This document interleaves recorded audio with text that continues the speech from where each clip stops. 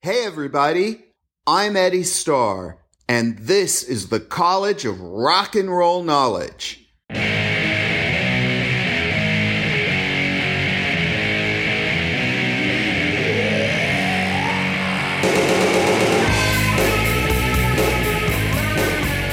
Class is now in session. This is where the music and culture that shaped a generation live on, and my own path through the world of rock and roll. Now look at them yo-yos, that's the way you do it. You play the guitar on the MTV.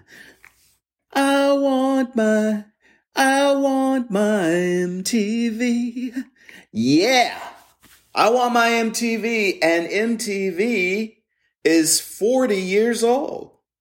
Does that count as middle age yet? When the MTV debuted on cable, that would be today, August 1st. So it's 40 years old today, August 1st, 1981. So I was 12 years old. However, I didn't know it was happening, and most of my friends didn't know it was happening. It would be a while before we heard about it, and nobody I knew had cable television. So we were out of luck. I did have a friend who had On TV, though. On TV was before cable. It was like a box you got that you subscribed to, and it actually had a little switch on it that said on, and you turned it on and you could watch movies with no commercials, and he had a VCR. So needless to say, he was very popular. Me and my friends loved to go over to his house because, of course, we could watch, all the movies, and they had taped them all and stuff like that. But anyway, back to MTV. One of the first videos I saw was I Love Rock and Roll by Joan Jett and the Blackhearts. I saw Goody Two Shoes by Adam Ant, or I think he might have been Adam and the Ants. Stand and Deliver. Of course, Rebel Yell, Eyes Without a Face. Men at Work, Big Country, which was a band from Scotland, I believe, that was part of the New Wave thing, and a lot of New Wave bands. And of course, Duran Duran was everywhere. There were some kids who were really, I think Toni Basil her video was really popular. You know that song, Hey Mickey. Hey Mickey, you're so fine, you blow my mind. Hey Mickey. That was popular at school. And I think that was a really early video that I remember seeing one of the few times I saw MTV. I never really saw a video kill the radio star till much later, or some of those very first videos. And it was very limited because at the time, we didn't even have a TV, because as a kid, I had been watching a lot of TV, and every day I'd come home from school, my mom would ask me, "Oh, do you have homework?" And I'd say, "Oh, no, I don't have any homework." And so I would just go and watch TV. And so one day my parents got called over to the school, and by the time I got home, there was no TV in the house. I was busted. So my parents were like, "Well, now you have all the time in the world to do your homework." So I don't think we had a TV again until I was probably 14. So I was always going over to friends' houses to, watch something. And those early videos really did, it was different than reading in a magazine or listening on a radio, because now you saw them performing the song. And a lot of those early videos, they were very conceptualized, about, it gave you an idea about what the song was about. And, whereas later on, a lot of artists said, "Oh, we don't want to do that because we don't want to give people an idea about what the song is about. We want to just do a live thing so people can get a taste of seeing us, and, they can make up their own minds about what the song is about." But those images, I think, they're important. And when you think of the song now, I think about Dancing with Myself. I think of Billy Idol on the top of that skyscraper with all those ragamuffin people or whatever climbing the building. And, and of course it was very controversial because, some of the videos were banned. And if a video was banned, then it just seemed to make it all the more, of course, desirable and everybody wanting to see it. And I think it was actually out of a video that I think Madonna was the one who really sort of pioneered that. I think one of her videos, which is eluding me now, was banned by MTV. So her and Warner Home Video put it out on video, and it sold like God knows how many millions of copies. I'll let you look that up. If you guys are interested, you can go look it up, and that'll give you something to do. That way you're not just, I'm not just giving you all the information. You get to do what I had to do, which was go and find the information, go and find the records. But as time went on, especially with,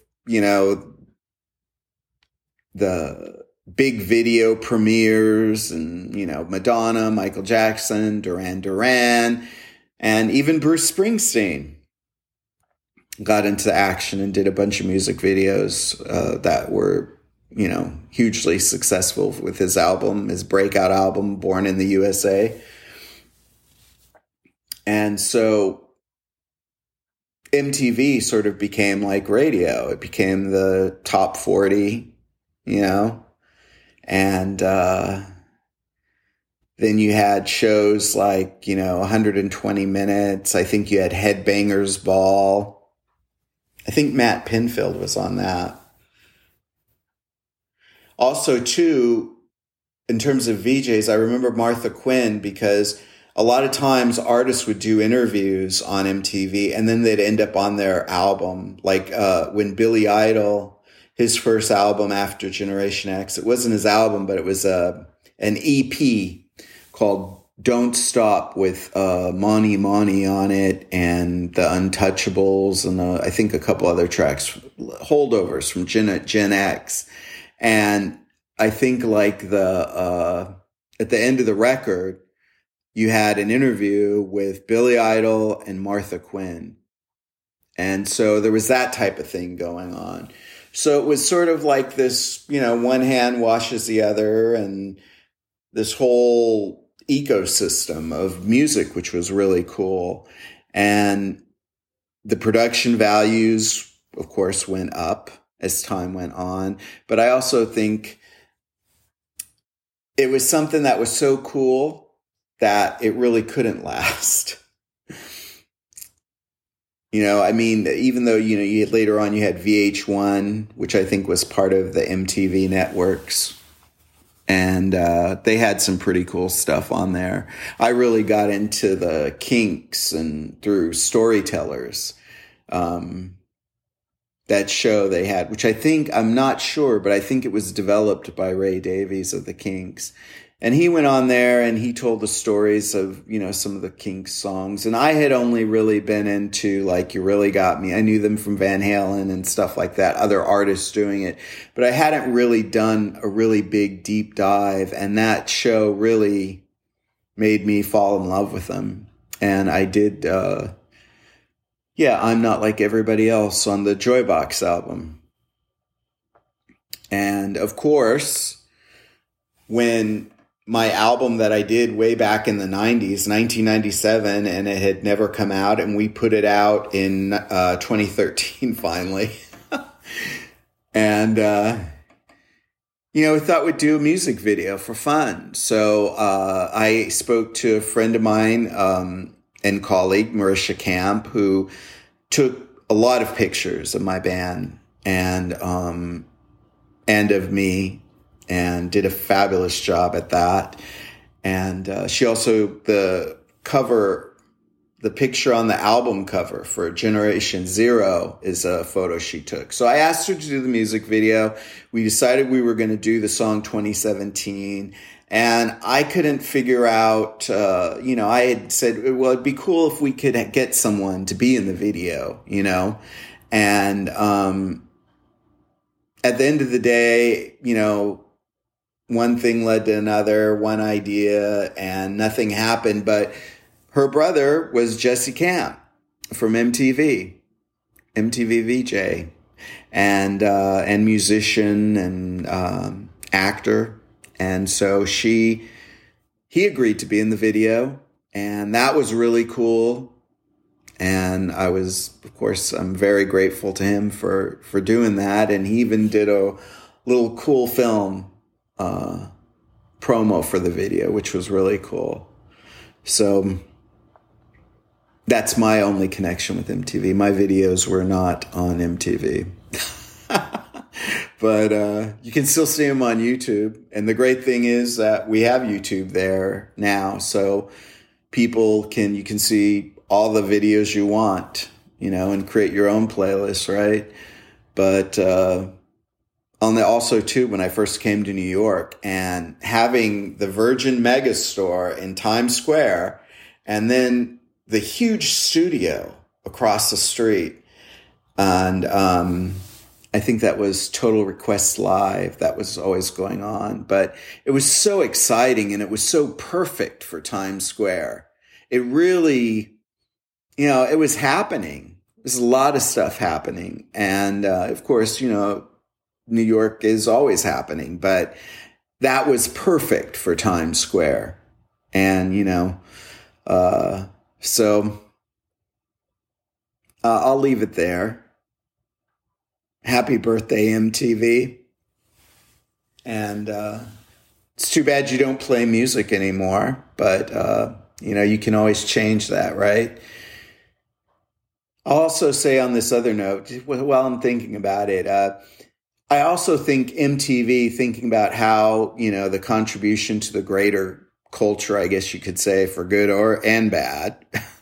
But I think the Real World and all that stuff that they started in the early 90s when they, were slowly, getting rid of music and going into like reality programming. I think the argument could be made that they created the whole reality thing that Bravo and a lot of these other networks picked up on. And of course, they still do the VMAs, I think, and the movie awards thing. And it's all like a great show. But it was something else in the 80s, being able to see that. And those images do stay with you with the songs as well. Of course, it's about the music. So anyway, I want to thank you for your continued support of the podcast. I really do appreciate it. Thank you for sharing, for liking, if you're on YouTube, for clicking the bell. And keep on rocking. And I'll see you next time. And we do have some new guests that will be coming on. So stay tuned for all the good stuff. Your fantasy, I'll be what you want me to be.